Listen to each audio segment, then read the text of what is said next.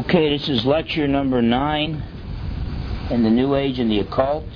A couple lectures ago we started the Occult, and we defined the Occult as that which deals with the secret or hidden arts. It deals with events that go beyond the five senses, and it deals with the supernatural, i.e. the demonic realm. We talked about the pseudo-occult, which is just the art of illusion for entertainment. But then we talked about the genuine occult, where genuine demonic intervention occurs. We also mentioned many different ways how people could get introduced to the world of the occult. And we said that some of these introductory, things that introduce people to the occult are actually in the occult themselves. Some of them are not officially in the world of the occult, but they can lead a person in that direction, like the old Frankenstein or Dracula movies are not technically occultic in themselves, but they can arouse an interest in the world of the occult and lead somebody in that direction. After discussing some of those things that introduce people to the world of the occult, then we began to talk about the world of the occult. We left off on astrology, which is the belief that the position of the stars and planets directly influence people and events, that the heavenly bodies determine our future. We looked at Isaiah 47, 12 to 15, and Deuteronomy 4, in verse 19, to see where the scriptures, and by the way, it mentions there in the ancient times that actually the stars were viewed, the heavenly bodies were viewed as gods, basically false gods. And but as time went on and man got more quote-unquote scientific, the occultists then depersonalized these false gods and now believe that they're impersonal heavenly bodies that still do determine our future. We mentioned that the astrological charts are unscientific. I think they only have 7 planets in our solar system instead of the 9 that there are, and identical twins, since they're born at the same time, and they're as close as you can get, and according to astrological charts they should have identical futures, and that is not the case. Identical twins have different futures. Now Romans 8:28, we're told that God causes all things to work together for good to those who love God, to those who are called according to His purpose. So for those who believe in the Lord Jesus Christ, God promises to work all things for our good.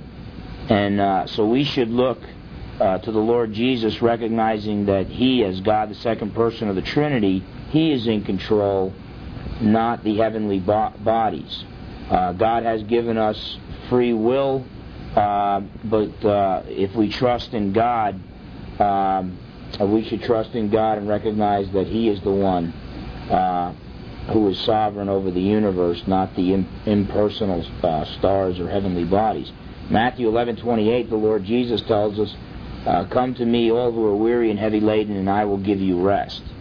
So we are to go to the Lord Jesus in our time of need. We are to be content in what the Lord has for us and trust in Him, rather than to seek hidden information through the world of the occult about our future. Point B, parapsychology, another aspect of the world of the occult. Parapsychology is an attempt to give the supernatural a scientific explanation. Basically, there's 2 different main headings that fall under the category parapsychology. There's ESP, extrasensory perception, and there's psychokinesis. Okay? Now, ESP is the knowledge of something without the help of the 5 senses. Okay, yeah. Is this parapsychology taught in some universities? Is this stuff into investigation? Yeah, it's being taught right now in an awful lot of universities. Atheism is pretty much, it's on the way out, but you've got a lot of atheist dinosaur professors who have tenure, so you can't fire them, so they're always going to be around for another couple decades. But most of your young philosophers are now pantheists, and so you're finding more and more of this type of thing. But there's California, Berkeley, they were offering back in the 60s a Bachelor of Art degree in witchcraft. So now Berkeley is always a good generation and a half ahead of the rest of the idiotic colleges that would actually follow their lead in that area. So, but there are schools that are offering degrees and courses in parapsychology. The philosophy department or the psychology? No, they would be under the psychology department. I used to drive by there all the time when I was stationed in Alameda. It's too bad I work in nuclear power, not nuclear weapons. Oh, good. That's good, Kurt. Okay, now that's if you'd like to make a few more confessions, the cassette is rolling. Okay. On the astrological charts, how many planets did they show in there? I believe they only show 7. So obviously that's not scientifically accurate. But anyway, extrasensory perception is to know something without the help of the 5 senses. And there's 3 different types of ESP. There's telepathy, which is mind reading. There's clairvoyance, which is perception of objects not influencing the senses. That would be if I had knowledge of an event occurring, and right now a traffic accident that's 10 miles away and there's no way for me to see or hear it, but I give you a vivid description of it and you read about it in the paper, and at exactly that time that's what occurred. That would be clairvoyance, perception of objects not influencing the senses. And precognition is predicting future events. Okay. Now, these things are, from a biblical standpoint, these are in the realm of the supernatural. And God could actually give someone a word of knowledge or a word of wisdom that would come real close to telepathy and that type of thing. He could give his prophets a prophecy that would predict the future. And so we would view these things as the demonic or the satanic counterfeit of some of the spiritual gifts or some of the miracles that God has worked through his prophets and apostles throughout the ages. Psychokinesis is the manipulating of objects without touching them. And that would be, when a guy moves a table or a chair, causes objects to levitate and that type of thing. 2 famous people that bore the title of prophets in our generation or day and age were Gene Dixon and Edgar Casey, and they made numerous predictions of future events and that type of thing, and sometimes they were correct and sometimes they weren't, and it depends who you read as to how accurate they were. If you look at their followers, and their followers would lead you to believe that they were like 99.9%, but even their followers will admit that they missed the boat every once in a while. But if you talk to their, somebody who's trying to prove them a fraud, they'll bring that percentage way down. But I think it's safe to say I wouldn't be surprised if Gene Dixon had a good 70 to 80% accuracy rating. And I think there's enough evidence. There's definitely enough evidence in the life of Edgar Casey to say that more than naturalistic causes, more than a naturalistic explanation is demanded when you look into some of the things that he did. He was referred to as the sleeping prophet. He would go into a trance, and basically it's just like the channeling that is supposedly occurring today. where his personality would change, the expression on his face would change, but then he would diagnose with no medical training whatsoever. I think he only had something like 6 or 7 years of grammar school, but he would diagnose people's ailments when the doctors were unable to do it, and that's been documented several times. He also made some predictions. He was one of the first guys, if not the first, to predict that the California was going to there's going to be some big earthquakes and it was going to fall into the sea or fall into the ocean and that type of thing. And so we're still waiting on that one. But let's take a look at a few passages. Obviously, we looked at 1 John chapter 4, verse 1 last week, where it tells us to test the spirits because not every spirit is from God. And then it gives us that test, that basically what it comes out to is those that do not recognize the true Jesus of the Bible, the true Jesus Christ, then it would be classified as a false prophet or false prophecy. Look at Deuteronomy chapter 18 and verse 22. Deuteronomy 18 and verse 22. And that reads, "When a prophet speaks in the name of the Lord, if the thing does not happen or come to pass, that is the thing which the Lord has not spoken. The prophet has spoken it presumptuously, you shall not be afraid of him." So in other words, if a particular person is truly a prophet of God, whenever they say, "Thus saith the Lord," and come out with their prophecy, it will not fail. So in other words, God is saying, if this is really one of my prophets, they will have 100% accuracy in their predictions. Now obviously, the predictions that are far off, you're going to have to take a wait and see, have a wait and see policy. So there are other tests that we can look at. But you know, if a prediction is made that certain event's going to occur tomorrow and it doesn't occur tomorrow, it's false. You know it's false. But if the prediction is long range, there are still other things that we could look into. Look at Revelation 19 and verse 10. Revelation 19 and verse 10.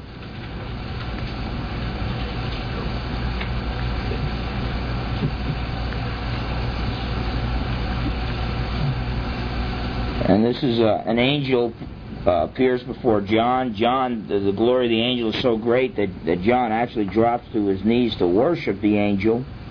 And Revelation 19 verse 10 reads as follows, "And I fell at his feet to worship him, but he said to me, 'See that you do not do that.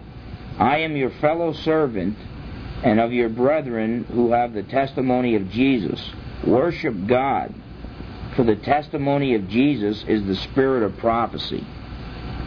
This is real important here. What he's saying is that the whole goal, the whole thrust of prophecy, of a proclamation from God, proclaiming God's Word, is that it will somehow, either directly or indirectly, testify of Christ, testify to Jesus. So when the rubber meets the road, this is going to be the test. If you can't wait and see if it's going to come about. By the way, if it's from the demonic realm, somebody like Nostradamus might have, multitudes of prophecies that have come about. That may prove that it's supernatural, but it still doesn't prove that it's from God.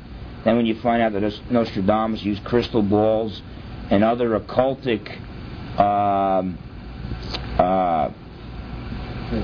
paraphernalia, there's the word I'm looking for, then basically it becomes real clear, which side he's on, and then when you start hearing more and more about his views. But the biblical view is that it's got to somehow testify of Jesus. Now, it can be direct or it can be indirect. You look at the Old Testament prophecies, and some of them are very indirect, but they were prophecies from God, and so they were pointing the way to Jesus. When Gene Dixon predicts the winner of a horse race, I just can't see how that testifies of Jesus. That's another test. Did it come about when they claim they're predicting the future? And then number two, does it testify to the true Jesus of the Bible? And then look at Matthew 7. So that statement for the testimony of Jesus is the spirit of prophecy. Is that that's what you're talking about? Basically, if the testimony, if it's the right spirit or the spirit of God, the testimony of that prophecy will proclaim Christ as Lord. Well, and here's what I mean by indirect too. Sometimes what that statement really means. Well, first he said worship God. So number one, the true prophet of God, this angel is coming with God's message, so he's prophesying. That's all. To prophesy in the biblical sense means is to proclaim a message from God, to represent God to the people by proclaiming His message. He said worship God. Here John was ready to worship Him, and he refused to be worshipped. He said worship God. I'm coming here, in other words, serving God. I want you to worship God just like I worship God. And then he tells them that basically the main thrust of prophecy is to testify about Jesus. Okay. So now the key is, supposing the prophecy is one of those real vague ones where you can't, it's going to take too long to see if it comes about, and even if it comes about, it might prove it's demonic. It could be supernatural and still not be from God.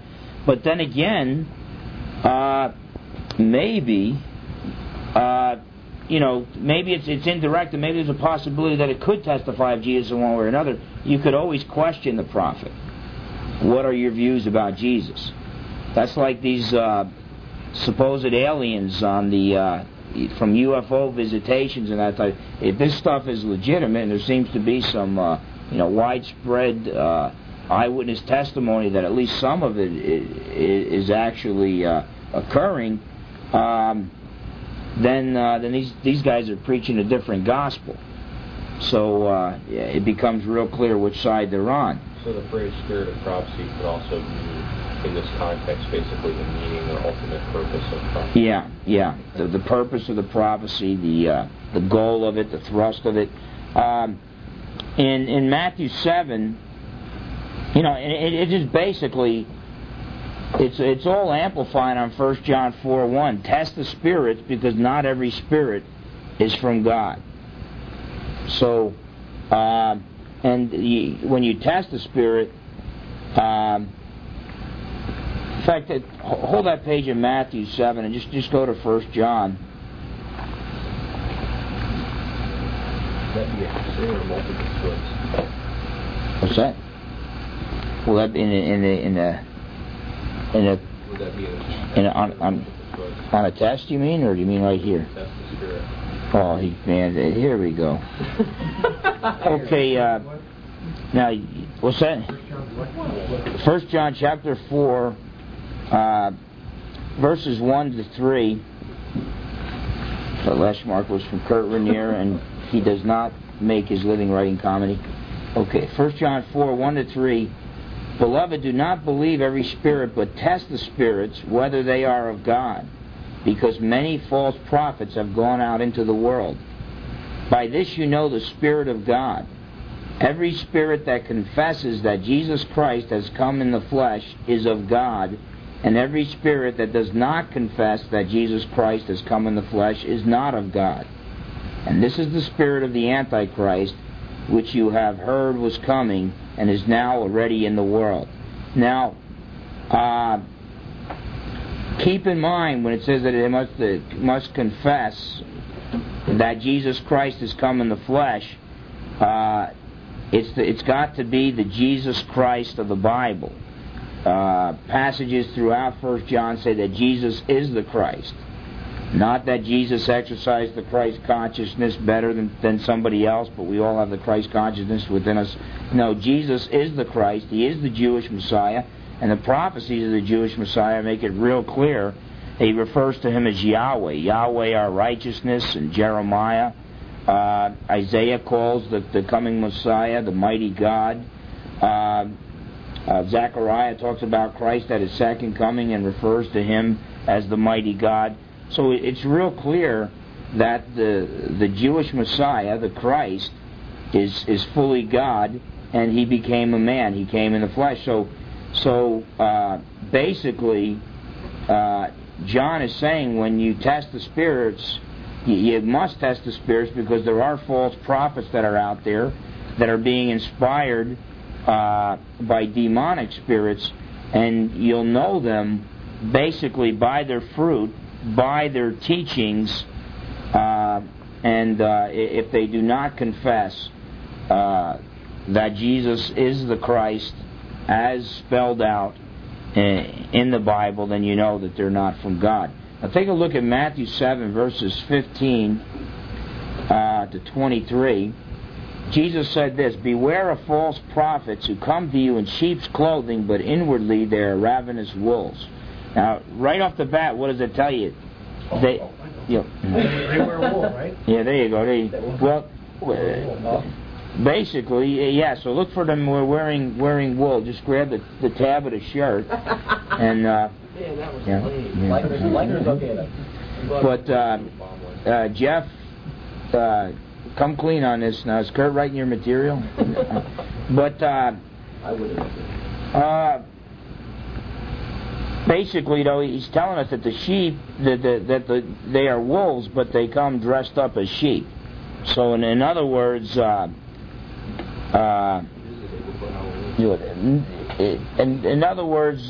are not. They're not going to just come right out and let you know exactly where they're from.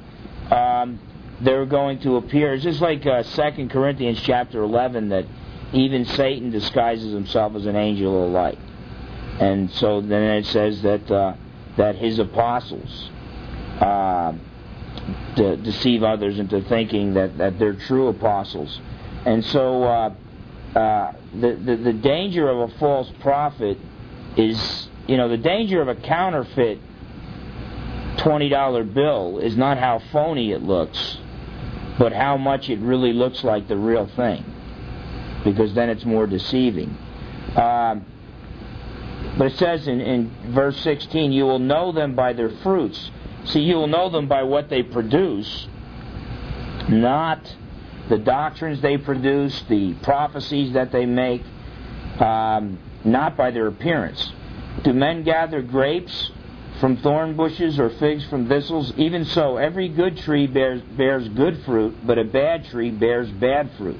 A good tree cannot bear bad fruit, nor can a bad tree bear good fruit.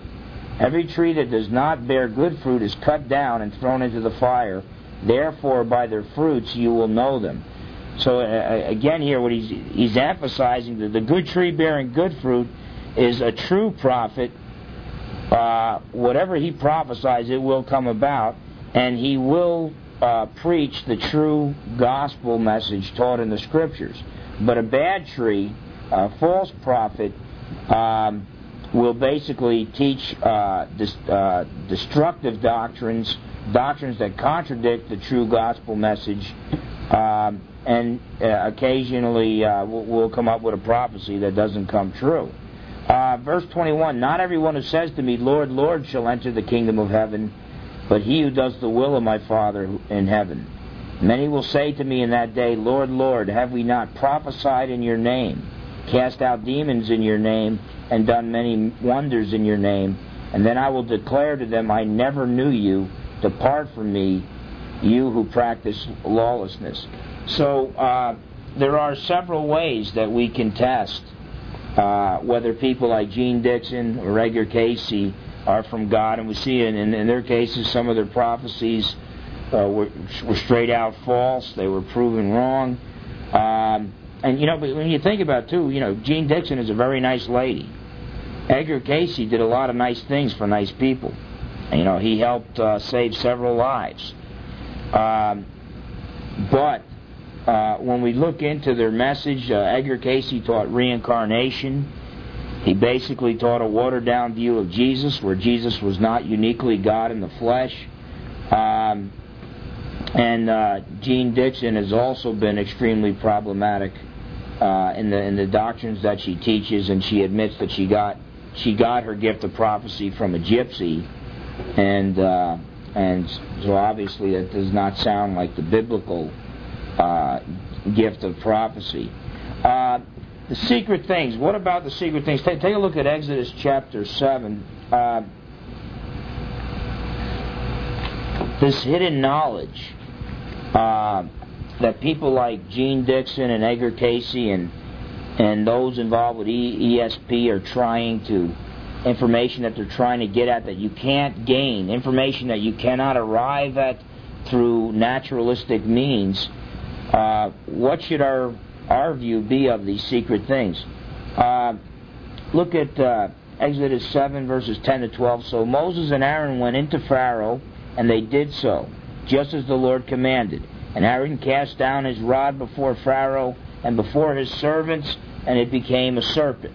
So God miraculously had Aaron's rod turn into a serpent. But Pharaoh also called the wise men and the sorcerers. So the magicians of Egypt, they also did in like manner with their enchantments. For every man threw down his rod, and they became serpents. But Aaron's rod swallowed up their rods. So it's basically teaching us there is some supernatural power in the world of the occult. So a true Christian should not deny that. A true Christian should not deny that there are these evil spirits called demons who are powerful, who are more powerful than man and can accomplish things that cannot be explained naturalistically. Now, take a look at Deuteronomy 29:29. This is a real important passage. Deuteronomy 29 and verse 29. And that says, "The secret things belong to the Lord our God, but those things which are revealed belong to us and to our children forever, that we may do all the words of this law." But it says the secret things belong to the Lord our God. If you want to find out something that there's no way you can find out through the five senses, you ask God. You pray to God. But if God chooses to not reveal it to you, or if He chooses that He decides He's not going to send an angel to you to reveal it, then you should be content with not having that knowledge. But to go to the world of the occult, to try to get this knowledge from either the spirits of the dead or from spirit beings apart from God. And by the way, even contacting of good angels is not biblical. If God decides to send a good angel to you, that's His business. But when we seek contact when we try to initiate contact with the spiritual realm, we're breaking prohibitions from God's Word, and we're setting ourselves up for possible demonic influence. The third doctrine I want to talk about is on page 3, reincarnation. From the world of the occult, reincarnation. We spoke about this already, so I don't want to spend too much time on this. We mentioned that in order for reincarnation to occur, you have to have physical bodies, and you have to have individual souls. I mean, if you don't have an individual soul, then there's no individual soul to be reincarnated in another body. And if you don't have physical bodies, there's no bodies for the individual soul to be reincarnated in. That's what reincarnation is. Well, the problem is that reincarnation almost always comes with a pantheistic worldview, which refers to the physical universe as an illusion. So physical bodies don't really exist. And then the individual soul is also an illusion, because all reality is one. So it's basically a contradiction of the worldview that teaches reincarnation. But it also contradicts the Bible. Hebrews 9:27 tells us that it is appointed for man to die once, and then comes the judgment. Now there have been some exceptions. There have been some people who've never died. God took them to heaven, Enoch and Elijah. There have been some people who died more than once, like Lazarus, whom Jesus rose from the dead, and then he died again later on, and Elijah rose people from the dead. The apostles rose some people from the dead. So there have been some exceptions, but the general rule, and all who are living, when the Lord Jesus Christ returns, all believers who are living will be caught up in the clouds to meet Him in the air, and will be changed in the twinkling of an eye without dying, according to 1 Corinthians 15. So there will be some exceptions, but the general rule is that God has determined that man will die once and then comes the judgment. In other words, you're not guaranteed any second chance, or a third chance, or a fourth chance, or a 1,000,000th chance. And so the Bible obviously does not contradict reincarnation.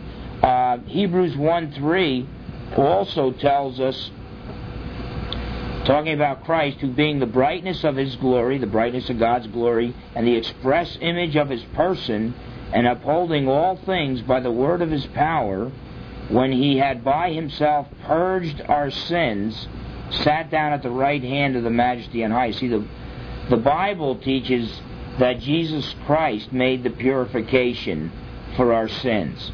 He was punished for our sins. We don't have to suffer for our own negative karma. Okay, and negative karma is kind of a vague thing. It's distantly related to what we call sin, although there really is no concept of sin in a pantheistic worldview. But what's that? The golden rule. When others. It's something along those lines, but it's really not even a rule. Yeah, and it's just pretty vague. But it would also, that'd be another hit on reincarnation. There's no incentive. That's why there's so many people suffering in India. There's so much neglect. There's no incentive to help alleviate somebody's suffering, because you're just damning him to come back in another life to suffer for that negative karma. So you're just slowing down his reincarnation process, and the goal of reincarnation is to escape the cycle of reincarnation and to be joined to the world soul. And then, of course, there's Luke chapter 16, verses 19 to 31, where you have, I'm not going to read the entire passage, we read it already when we dealt with reincarnation during the lectures on the New Age movement. I'm sorry, I had it backwards. Walter Martin explained what you sow, you reap an identical proportion to the law of karma. Yeah, that's sowing and reaping, but it's still not the biblical meaning of sowing and reaping. Deals with with sin and obedience, but there really is no concept of sin or obedience to an all-powerful sovereign God. In his book, he says that this keeps on going until he keeps on paying for his misdeeds until his bad karma has been balanced by his good karma. So they have to be in equal proportions before breaking the cycle, or there has to be no negative karma. From what I've heard, all negative karma has to be done away with, but it could be differing. There could be differing views within different schools of reincarnation. Or is that something different? That's Taoism. That's something different. Not every New Ager would hold to the yin and the yang. That would be pretty close, though, to the dark side of the Force, and from Star Wars, the two different sides of the Force and that type of thing. Yeah, but even there, it's you do have some Tao type principles in different variations of Hinduism. Hinduism actually is a family of religions that nobody could tell you the exact number, because it starts out teaching that all religions lead to God, and once you have a premise like that, you're going to get a whole mess of different religions. Remember, in Luke 16:19 to 31, the rich man, he died, and Lazarus the beggar, he died. Lazarus was taken to Abraham's bosom, basically paradise. He was at rest, whereas the rich man was taken to Hades and was tormented, and he saw across a gulf, he saw Lazarus the beggar, and he basically asked Lazarus to dip his finger in the water to cool off his tongue, to give him some rest. But Abraham told the rich man that there's a gulf between them, and there's no way that one could pass from one side of the gulf to the other side. So then the rich man asks if Lazarus or Abraham could go back. I think he asked for Lazarus the beggar to go back and talk to his 5 brothers and warn them, and Abraham says no, that can't be done. And so basically you don't see anything in here where don't worry about it, you'll work off this negative karma in your future reincarnations and you'll be okay. It's like, no, there is no second chance. And then you even see the fact that the general rule is the spirits of the dead do not return to the living to communicate with them, although there have been some exceptions by a special order of God. Moses and Elijah on the Mount of Transfiguration, Samuel the prophet allowed to return and visit Saul to pronounce his coming death the very next day. Transcendental meditation. This is an Eastern form of meditation. It is not the biblical meditation. Is spoken about in Joshua 1:8 and in Psalm 1:1 and 2. In fact, let me just turn there in Psalm 1 verses 1 and 2. Blessed is the man who walks not in the counsel of the ungodly, nor stands in the path of sinners, nor sits in the seat of the scornful, but his delight is in the law of the Lord, and in his law he meditates day and night. And so the law of the Lord is God's Word. It's just one of the many titles for God's Word. But it says that the man who is blessed of God, his delight is God's Word, and he meditates day and night on principles from God's Word. Okay? So what you have there, biblical meditation has content. Okay? Yeah. When did it start to come in the 60s?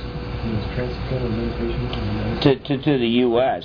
Yeah, it might, there might have been little elements of it earlier, but when the Maharishi came at that time, and with the Beatles and that type of thing, that's when was it the late 60s?